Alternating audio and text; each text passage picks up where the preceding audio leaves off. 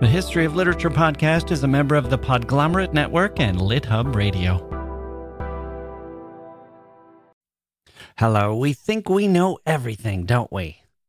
Or at least we know what we know, and we know what we don't know. And we think we've considered everything under the sun with the frequency of the stars in the sky. And then something comes along that reminds us that even familiar questions have plenty of new angles. Literature fans and former English majors are no doubt familiar with the role of Europe and the United States in the Africa of the 20th and 21st centuries. These contacts have been well chronicled by both Western and African writers, and much discussed in critical works and classrooms.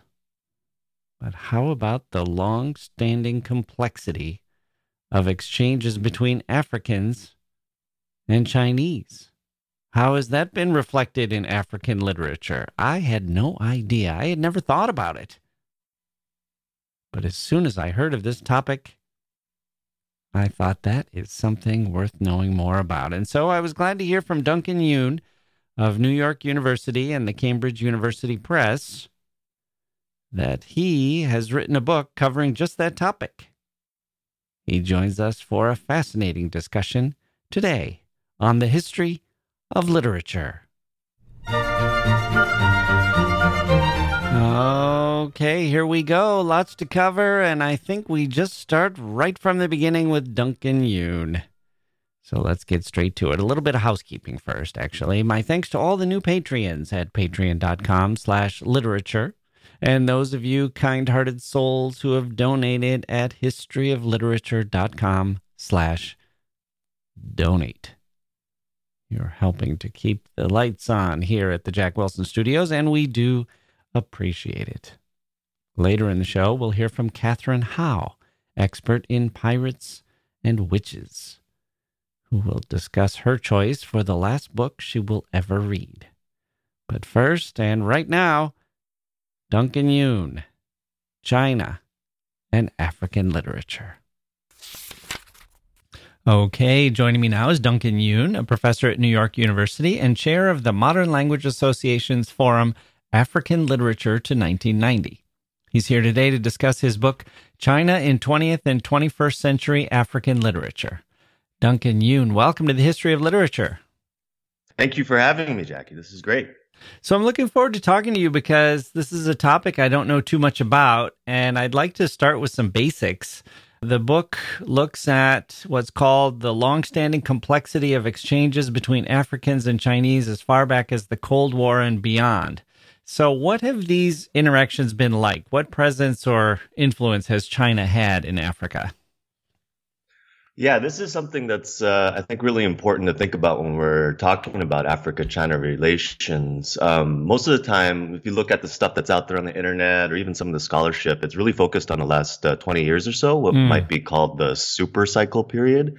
Whereas these exchanges actually go back quite a long ways, all the way actually back, if you want to talk about maybe material histories, even 9th century CE. So we're talking about indirect globalization, or what scholars like Kiriyama have termed archaic globalization, where you have through indirect channels, different products like celadon or ceramics or ambergris, these sorts of material histories that through trade that have found their way to the Swahili coast, primarily in the Indian Ocean. So there's that kind of really deeper history. The next kind of big moment that's often touched upon and often invoked within the contemporary moment is the Zhenghe expeditions from the 15th century, where China sent out these huge armadas across the Indian Ocean, and this Admiral Zhenghe made it all the way down the Swahili coast. I believe he made it all the way down to what would be Mozambique now, down to Maputo during that period. And so this is how, I don't know if you've seen, there's pictures of giraffes that were brought back and different animals and different products and stuff like that. So that's actually, symbolically speaking, one of the most important points of reference for contemporary relations. It often is put into the geopolitical discourse around the win-win around the idea that, China didn't colonize Africa like the West did. When we arrived, it was a more mutual exchange, which of course is always debatable, but this is one of the major points of reference for contemporary relations. And then I would say, oh, go ahead. I was just going to say, in those 15th century excursions, were those primarily for trade as well, or were those exploring, or what was the nature of what was motivating those missions? Yeah, yeah. I mean, this is an interesting period in Chinese history. I'm not a historian of ancient China, but from what I understand, it was about seeing what was out there, about opening up different trade routes. There's a kind of turn inward that happens, and you'd have to bring somebody on who knows more about this. But the expedition stopped, and there was a kind of turn inward and towards more domestic turmoil and things that were going on within China during that earlier period. So it was really about exploration and trade contacts. And I've read some things where they talk about when the Portuguese showed up later, next couple centuries, a lot of people on the Swahili coast were like, "Oh, we've already seen people like you before showing up on these big boats." So there's a really interesting kind of older moment here that, in many ways, anticipates the contemporary moment. So really, what we're seeing is something, especially with China's Belt and Road Initiative and all these different things that are in media headlines. This is actually maybe a return to a much older form of globalization in terms of the regions that are interconnected rather than something that's entirely new. Right. Okay. So I think I interrupted you, and I'm guessing you were about to talk about the Cold War. Oh, yeah. Thanks for that. Yeah. So the next big thing is the Cold War. Most folks usually think about the Cold War as the US and the Soviet Union, and kind of these big hegemons, heavyweight battle, duking it out. But really, for the rest of the world, they're decolonizing during this period, especially during the 60s and 70s across the African continent.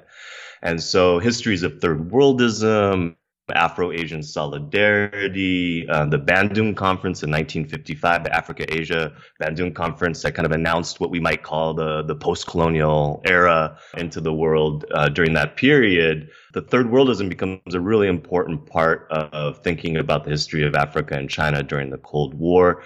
Maoism is seen by many African writers and intellectuals and politicians during this period as a kind of Western, non-white form of modernization, form of nation building, Marxism, socialism. These big debates that dominated the Cold War are still being kind of carried out in different ways. But for a lot of African leaders, say, for example, Kwame Nkrumah in Ghana, he's looking at Maoist China as an example of a socialist development project for national modernity. And since colonialism, for all practical purposes, was a form of capitalism, mercantile capitalism, a lot of these African leaders were very curious to see what sort of alternatives are out there. How can we think about development outside of an explicitly capitalist framework? Of course, with Mao, it all gets very complicated, but that's actually a bit of what the controversy is about Maoism as a symbol within a lot of African literary texts that I'm looking at. Right. So as the United States and the Soviet Union were kind of using countries around the globe as almost proxies and the U.S. trying to develop democracy and capitalism, and the Soviet Union trying to develop their system of government, there were a lot of leaders, it sounds like in Africa, who would say, well, what's Maoism exactly? What are they doing there? And might that be more of a model for us if for some reason we don't like the other two options? Yeah, absolutely. Like Julius Nyerere in Tanzania was a master of this. He played all the blocks off of each other and pulled as much from each of them as he wanted to in terms of aid and direct investment and just even ideology. I mean, a lot of these leaders like Nyerere and Nkrumah were also philosophers. They wrote lots of texts about what does it mean for a post-colonial African state to develop, not only just in terms of economics, but also philosophically speaking, African humanism, modern consciousness. What do these sorts of things mean in our own contexts for our own development? Okay, so then the Cold War ends, and China is also going through a lot of changes. They're very different than they were during the Cold War. But what's happening today? What has happened in the last, say, 30 or 40 years, and what do we see developing over that period of time? Yeah, I mean, this is what's really interesting. So the last 20 years or so has been characterized by this really huge push in foreign direct investment, billions and billions of dollars being poured in, and that's been characterized as the super cycle period. And a lot of this is in response to how the PRC has changed itself in terms of how its economy is structured. The open up and reform periods under Deng Xiaoping in the 1980s, really thinking about how to modernize and industrialize through kind of a mediation of the global capital market with the domestic economy. So this is why you had these special economic zones sort of spring up all along the eastern seaboard of the PRC during this period. And they were doing these things called resource for infrastructure deals with countries like Japan. And they've actually taken this model that they used for their own earlier development and now have applied it to their relations with different African countries. So these resource for infrastructure deals, there's been a lot out there about, debt trap diplomacy and how, the PRCs indebting different African continents and they're going to retake the infrastructure and so on and so forth. And there's real concerns around debt for sure. But what's often left out of the equation is this idea, and this is from Deborah Baudegram's book, The Dragon's Gift, that came out. Has become a pretty important text within the field, is that most of these big resource for infrastructure projects are not linked explicitly to liquid capital being dispersed directly into the host government's coffers, which then leads it to be subject to embezzlement and so on and so forth, which has been one of the Achilles heels of so much of development projects coming out of the IMF and the World Bank and the so-called Washington Consensus during the 80s and 90s.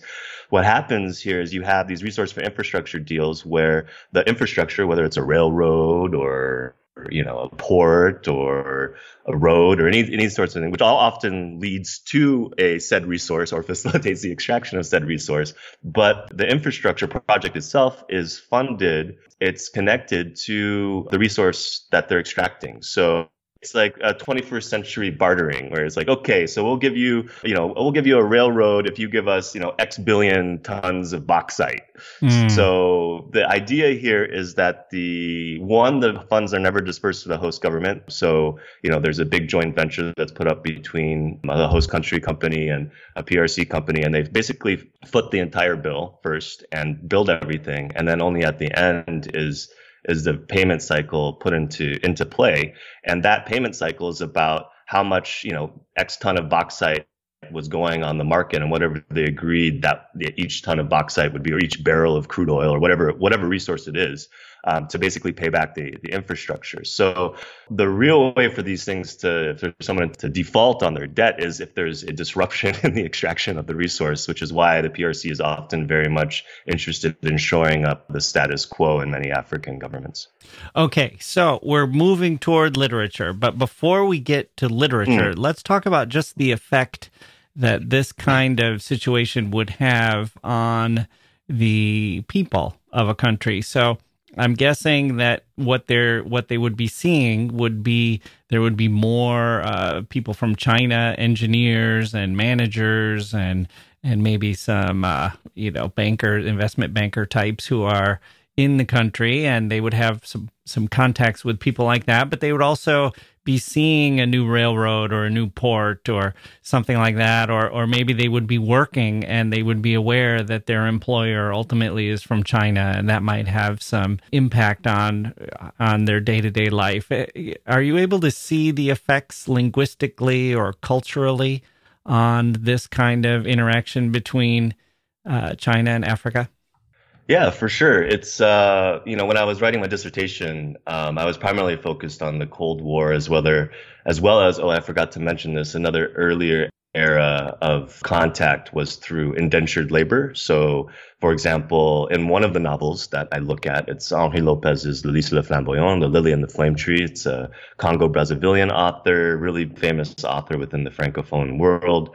He's also a politician, was the prime minister in the Marion Ngouabi government. And he wrote this kind of sprawling literary novel about the racialization of ideology. So the main character is mixed race Congolese and Chinese, and he's actually the son of a indentured laborer that was brought by the French to build the Congo Ocean Railway in the 19th century, and then just stayed on and ended up marrying a Congolese woman who in the novel is also mixed race herself, white and black. So the protagonist then sort of he's a cinematographer, filmmaker. So there's this kind of meditation on the nature of aesthetic production and creation and narrative, telling the story of the Congo, the history of the 20th century.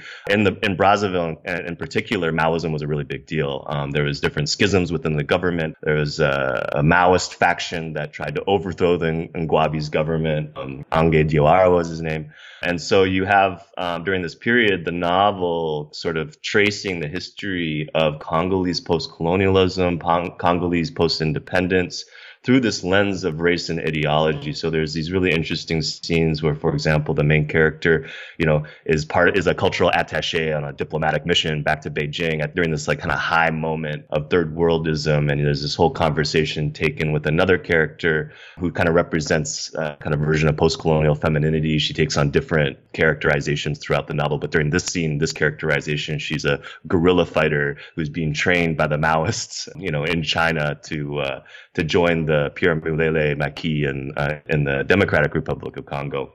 And so they're having this conversation under the chromo of President Mao with the East is Red playing in the background. And Huang is the protagonist's name. He's come back to China, not necessarily for the ideology or the politics or what she's there for. He came back because he's like, oh, I've never been back to the country where my dad's from. So there's this kind of like diasporic, yearning, this kind of Saffron calls the myth of the return, to come back to the place and somehow derive some sort of meaning from this diasporic loop that you're completing. And so he's kind of thinking a lot about racial relations and wanting to explore the country more in that sense, whereas she's telling him, oh, you got to be careful, because even though you are half Congolese, you're also half Chinese, and you look precisely like the body in which they would hide a spy.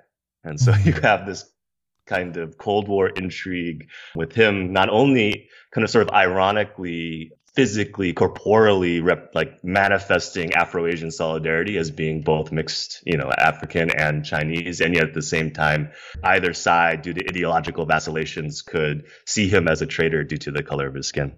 Right. Okay, let's take a quick break and come back with more from Duncan Yoon.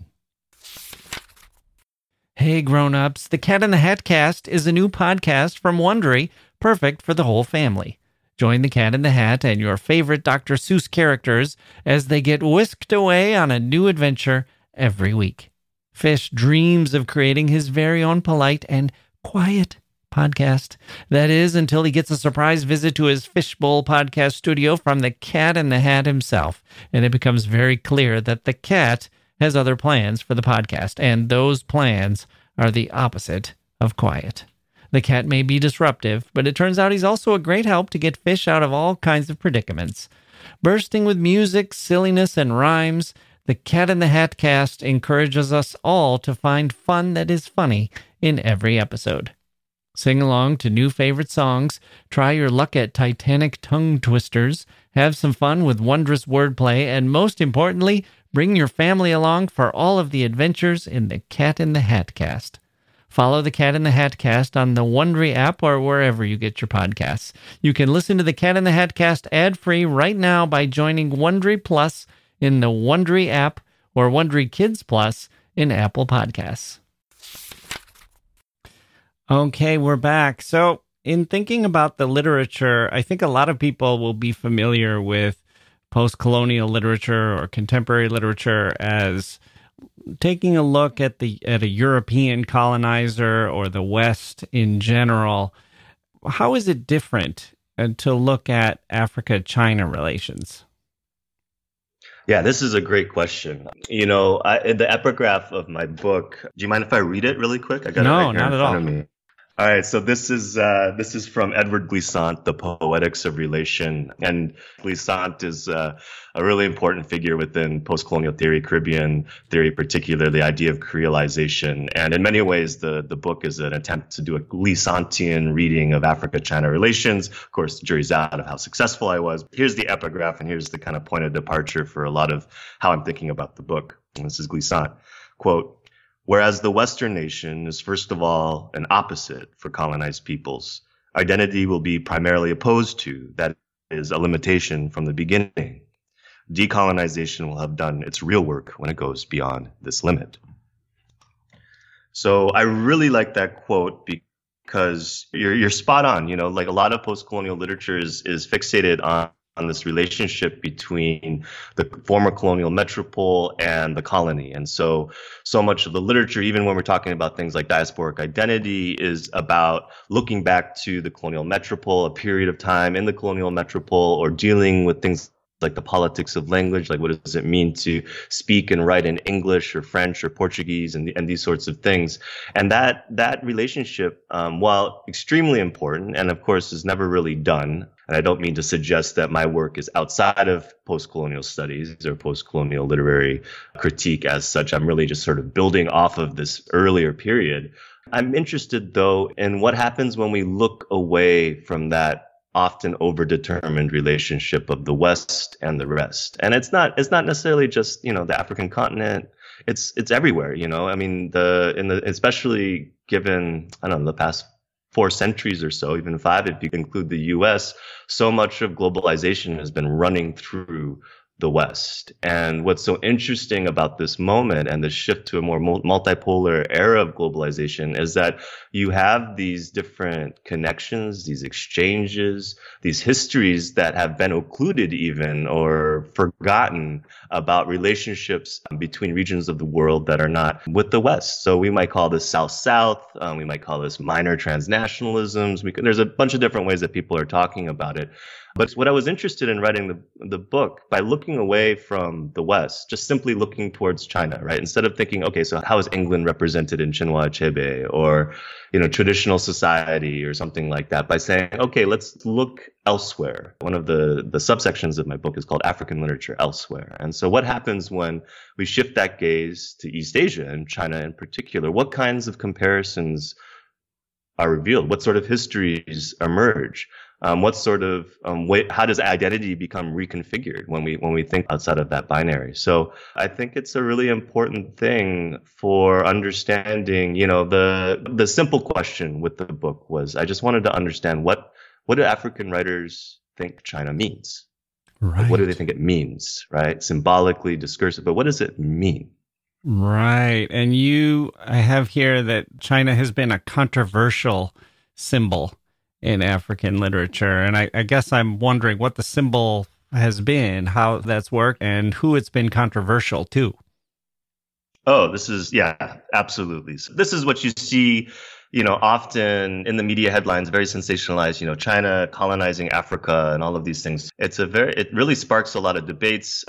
There's a lot at stake, especially in terms of how the dynamic is characterized within Western media outlets. But there's a series of controversies, right? So the first one is this idea that China is colonizing Africa and what is Chinese colonialism. And I actually prefer in my book to use the term extractivism. I call it a Chinese extractivism, because I think it's really important not to conflate, centuries and centuries of colonialism and imperialism and occupation and displacement and geographical violence that characterized, Western colonialism with the past, 20 years of Chinese extracting raw materials, building infrastructure, offshoring, mature industries. There's definitely social dislocation happening. I talk explicitly about that. There are issues of human rights in mines. Scholars, though, have pointed out that, the human rights abuses aren't just limited to Chinese managed mines. This kind of roughly takes place across, at least within the Zambian copper belt, across all the different kinds of, foreign nationals that are managing mines. But one of the things I think is really important is, even just quantitatively, I think it's really important to point this out. And this political economist, trade statistic scholar Erickson, he wrote this really great article tracing the sort of the percentages of actual natural resources, minerals in particular, that are controlled by the PRC or PRC associated entities. And he found out that it was only about 6.7% of all foreign direct investment with regard to mineral extraction on the African continent, whereas one huge multinational Anglo-American controls close to 15%. So the entire PRC doesn't have half of the control that one huge multinational conglomerate does. So it's a question then of like, what's going on here? Why is why is this accusation of Chinese colonialism so prevalent? Why does it persist? And I talk about this in a couple ways in the book. In chapter 2, I look at genre fiction in particular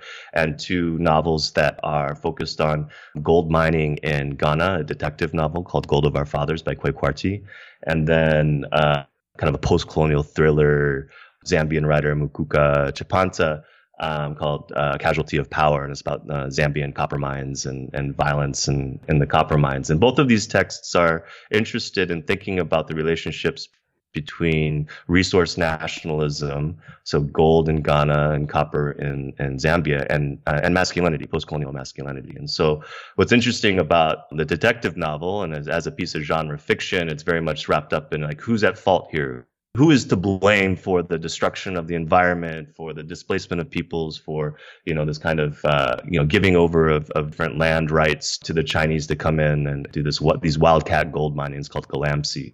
And so what's interesting is that in classic fashion, the novel opens up with a murder, somebody discovering one of the Chinese managers who's been murdered and buried in the mine.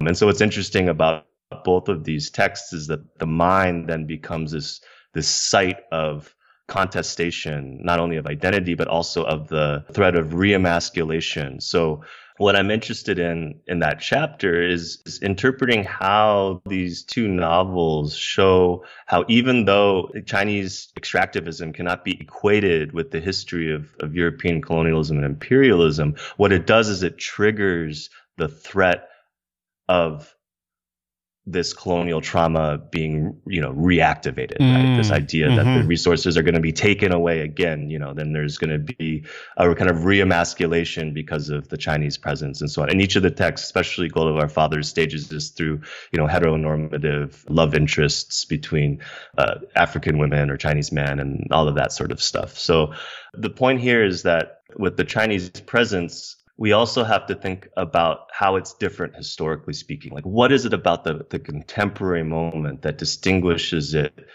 both quantitatively but also qualitatively from this previous moment of colonization? And I look with because I'm a literary scholar, so I do analysis of temporality in space and representations in the novel. And actually, for me, that's a big part of the qualitative argument, is that the temporality, how time operates, is different. For example, in previous areas of colonialism and extraction of natural resources, there was just this assumption that the resources were infinite. Like there was no, like we could just keep extracting resources as much as we need to, fuel our industrialization in the West and so on and so forth, But now, given, again, this is one of the kinds of temporalities that I'm tracing in these novels, is that you have this emergence of what Michel Membe and others have called the planetary. And so you have to take into account the fact that, everyone's aware that these resources are now finite. That if you do lease, a mine to the Chinese, in 20 years, that resource may not exist. And so this kind of finitude of natural resources and the rise of, a kind of, the climate crisis, awareness of the precariousness of our planet and all these different things. This is now actually part of the mentality, part of the representation, part of what China means for a lot of these African writers. Right. Well, it almost seems like the legacy is so important there. It kind of reminds me of the Green New Deal and how in the U.S. and how it was an environmentally focused set of legislation. But then in that would say, okay, but we're not going to make the mistake that we've done in the past when we start funding these big projects of having things be unjust, and we're not going to have it just favor a certain group of people, and instead we're going to also build into it some laws that will try to, or some features of this law that will try to even the playing field for everybody or benefit everybody, including the local communities that might be hit the hardest by something like this. And it seems like in Africa, there's a big, naturally, there would be a big feeling of, okay, China's here. They're here to do business. They're here to extract resources, and they're going to promise us a lot of things. But we've heard this before. Isn't this just the same old thing, happening again? And I'm guessing a lot of people on the other side would say, well, you can't really look at it as the same old thing again. They're not here with their military. They're not here imposing a religion on us. There's a lot of differences between colonialization and what's happening now. And that's where the poets and the novelists and the genre fiction writers and everybody step in and say, well, what is happening? What is the effect going to be? And how does this impact people in ways that are visible and maybe not so visible? And, like you say, this, including all the changes that have happened since then. We now have the internet, and we now have a lot of things we didn't have during the Cold War, including this consciousness, this awareness of the effects that these things will have on a planet or on a local community. And so what is the attitude? What is the approach that you see from these artists who are depicting this?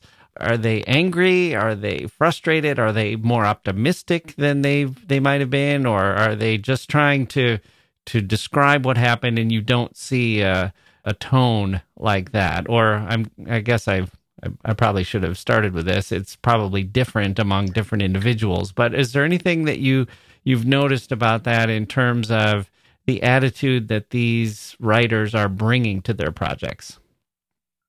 Yeah. Well, here's the thing. The Chinese presence, different writers have very different understandings or different approaches to it. This is the thing. There's this idea that with the Chinese arrival, that maybe there's a possibility of something happening differently. And there's a lot of skepticism around this. There's a lot of people who don't feel like it's actually going to, come down to changing folks' everyday existences. There's been a lot of, anti-China populism, to quote another scholar, with regards to different politicians manipulating anti-Chinese sentiment to become elected, precisely because there were so many issues with the minds. And you could demonize them. You could say they're here. Of course, they're here for their own, their own good, and you could blame problems on them and say, well, they're here because they're selfish. And don't you remember how this has happened to us in the past?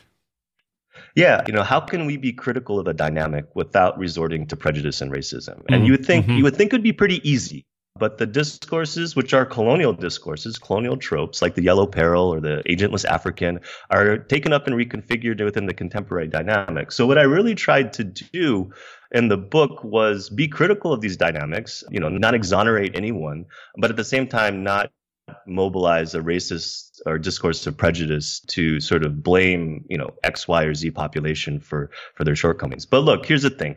If the PRC may be, shifting the global order. Scholars have talked about, international order building and this kind of new bid for perhaps a new form of hegemony. Who knows? The jury is very much still out on that. But what these writers do is that they give us the creative language. They give us the symbol. They give us the discourse. They give us the images. They give us the metaphors, to really try to understand what it means. How is it different? If we don't know what the terms are of this new possible hegemony, then how do we resist it? How do we look for different ways of being and relating to different people? There's a really great quote from Aminata Forna, who she actually attributes to Nadine Gornemer.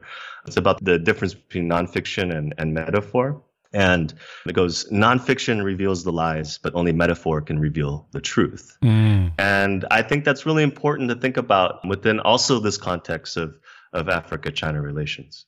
Right. Because how you would think, well, how can that be? Nonfiction, its job is to be truthful and to talk about facts and so on. But if it's talking about a situation that's complex, the truth is often trembling between one side and the other. And that's where fiction can kind of fill a gap, where it can allow two opposing positions that might both be right, but might both be in opposition to each other. And it can present them, and it kind of opens a way to an argument, or opens a way to an insight that wouldn't happen if you were just trying to nail things down on one side or the other. Yeah, and a great example of that, to return to your question about what's controversial, is a few of the novels I look at, whether it's or literary works, whether it's the Henri Lopez literary work or the series of poems by Kofi Awuner, the Ghanaian poet diplomat, is when it's talking about the Cold War and the symbol of Mao, right? So Mao can mean many, many different things. And what's interesting, for example, Awuner When the first poem I look at, he's analyzing, or he's kind of interpolating Mao's long march into Pan-Africanist struggles. So there's this kind of Pan-Africanist long march in his poem, The Black Eagle Awakes, that he looks at. But then he later on, he looks at another, event, Tiananmen in 1989, and sees that as the betrayal of the Chinese Revolution. And so what's so interesting about the way in which Mao and Maoism shifts over time is that this paradox, which is, maybe the metaphor that is the truth as opposed to, the lies or the facts, is that Mao somehow in the 20th century, especially within African contexts, came to symbolize simultaneously, guerrilla fighter against, anti-colonial guerrilla fighter, and democratic dictator simultaneously. And you actually see examples of that, like in the Democratic Republic of the Congo during the Congo crisis and the assassination of Lumumba. You had this Maoist Maquis form with Pierre Mulele, who were called the Lubumbaists, and they were trained in guerrilla warfare by the Chinese. Mulele was writing these kind of political tracts and manifestos that were very similar to Maoist documents with regard to the behavior of the guerrilla Maquis, how to comport oneself, how to fight, all these different things. And then with Mobutu, he ends up appropriating not the guerrilla aspect of Mao, but the autocratic aspect of Mao, and publishes his own little green book of axioms that is very much, taken after the Little Red Book. This is like a whole genre of third world propaganda literature, if you wanted to look at it. Kwame Nkrumah also has his axioms, which he called the Little Black Book. There was this kind of appropriation within the Congolese context of Mao as autocratic leader. And so both of these things existed simultaneously. And I think that's what literature does for us, is it stages the possibility of two things that are logically in contradiction with each other, a paradox, but resolves that paradox for us, shows us how that paradox can exist, how these two things that seem to be in complete contradiction with each other can be logically explained. And paradoxes expose gaps in a way of approaching something logically, or expose for us those spots where we have to really do the hardest thinking in order to figure out, well, since this paradox is out here, what do we make of it? What does that teach us? Where do we go from here?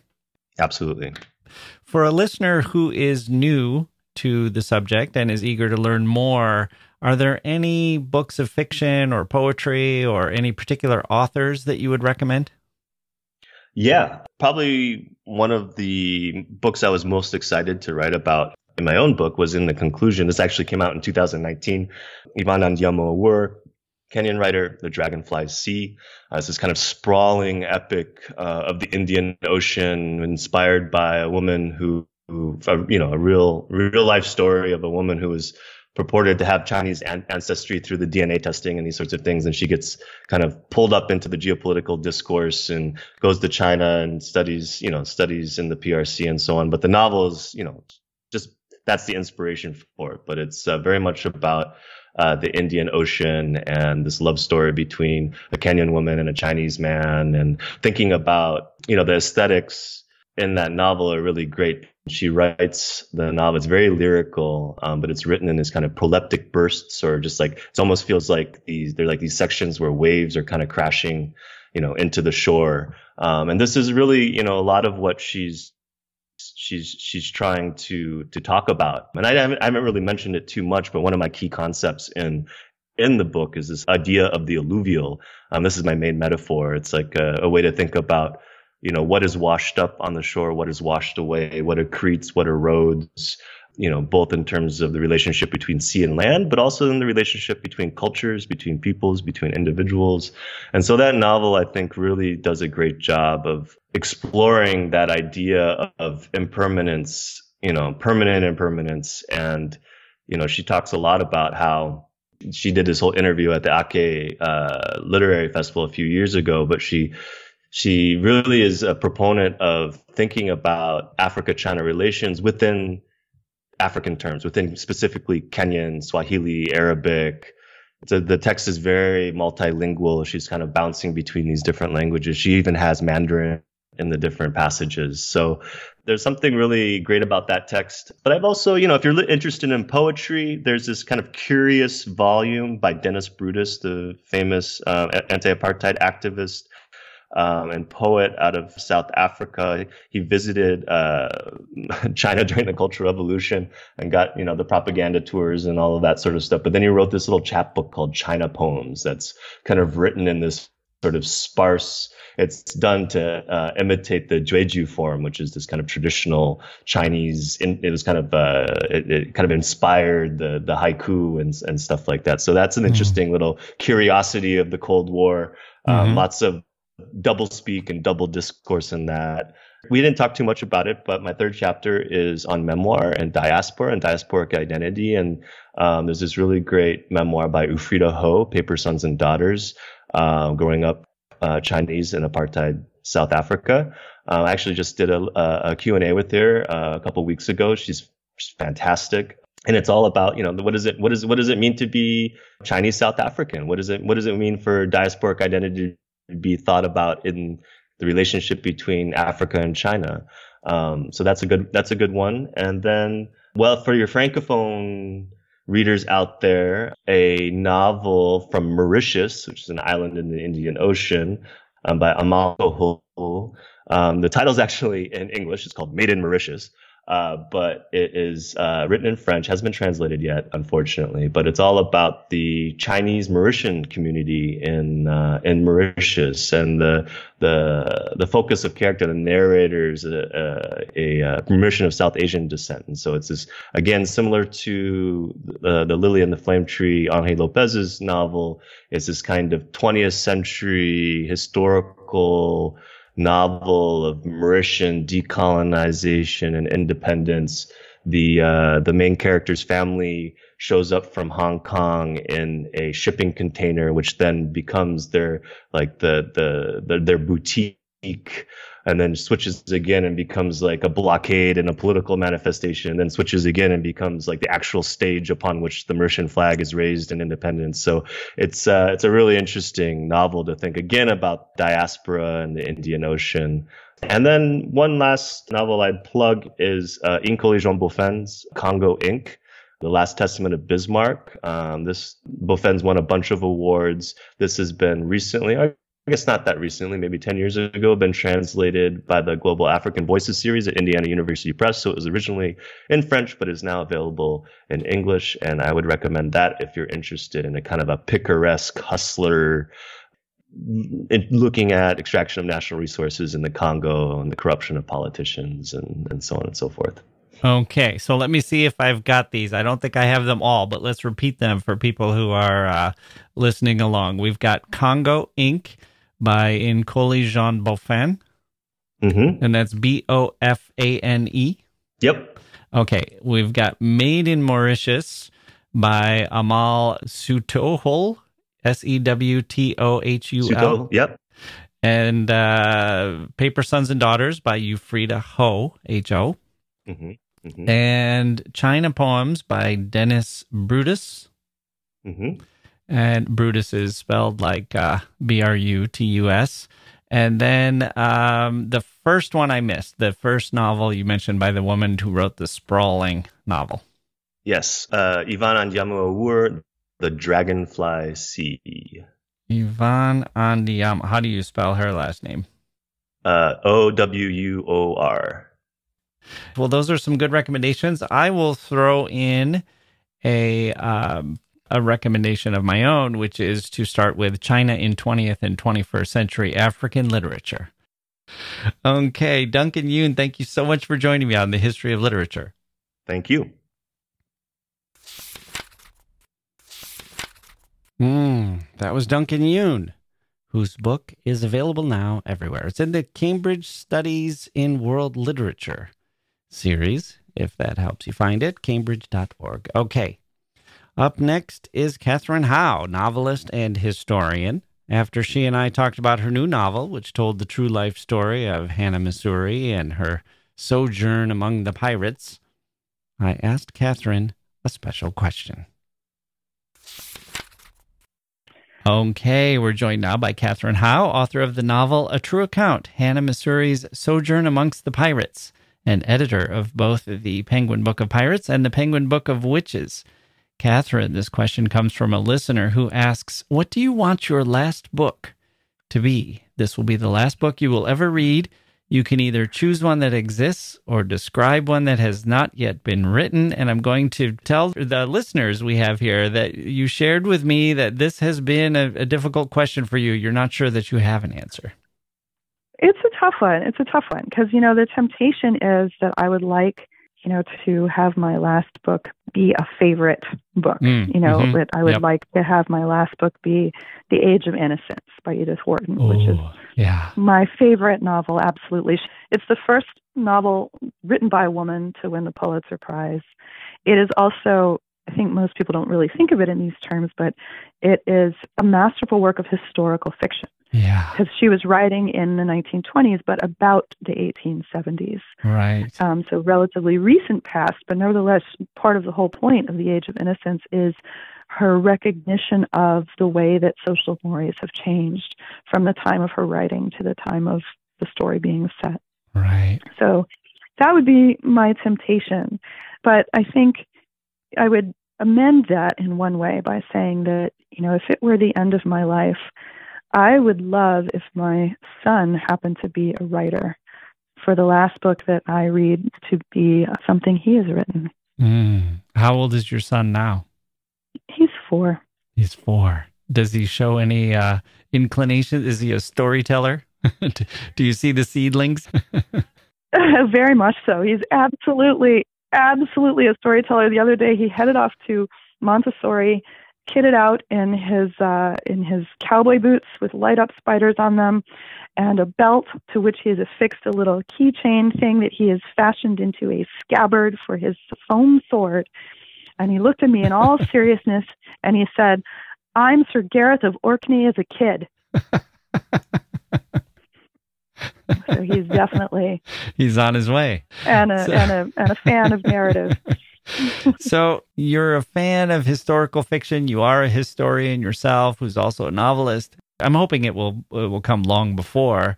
Maybe this will be like his 10th or 12th book or something. But I'm imagining maybe a historical fiction that's set in the Gilded Age or Golden Age of Pirates or some era that appeals to you. Remember, he was born in 2019, which to me still seems like the future. From his perspective, he could write something set in the 1970s, and it would be a very far distant past. Maybe he'll write the Great American Disco novel. Has that been written? I don't know. That's how you'll know that it's probably time to go, when he comes up to you and says, "I've written this historical fiction and it's set in 1985," and you. At least then I'd be able to proofread it for Material Culture. I'd be like, no. Nobody had CDs in 1985. Those were really expensive. Everyone had cassettes. Okay, Katherine Howe, thank you so much for joining me on The History of Literature. Thank you for having me. I had a great time. Okay, there we go. My thanks to Katherine Howe, New York Times best-selling author, for that quick cameo. Hard to overlook The Age of Innocence, but if it's that book or one written by your own child showing such imaginative power at the age of 4, well, I guess Wharton can wait. Or, well, I guess if it's your last book, wait for what? I guess I should say Wharton had her turn. And my thanks to Duncan Yoon for that most illuminating discussion. And my thanks to you, good podcast listeners, dear listeners, for spending a little time with our humble little podcast in your ears and minds and hearts. I'm Jack Wilson. Thank you for listening, and we'll see you next time.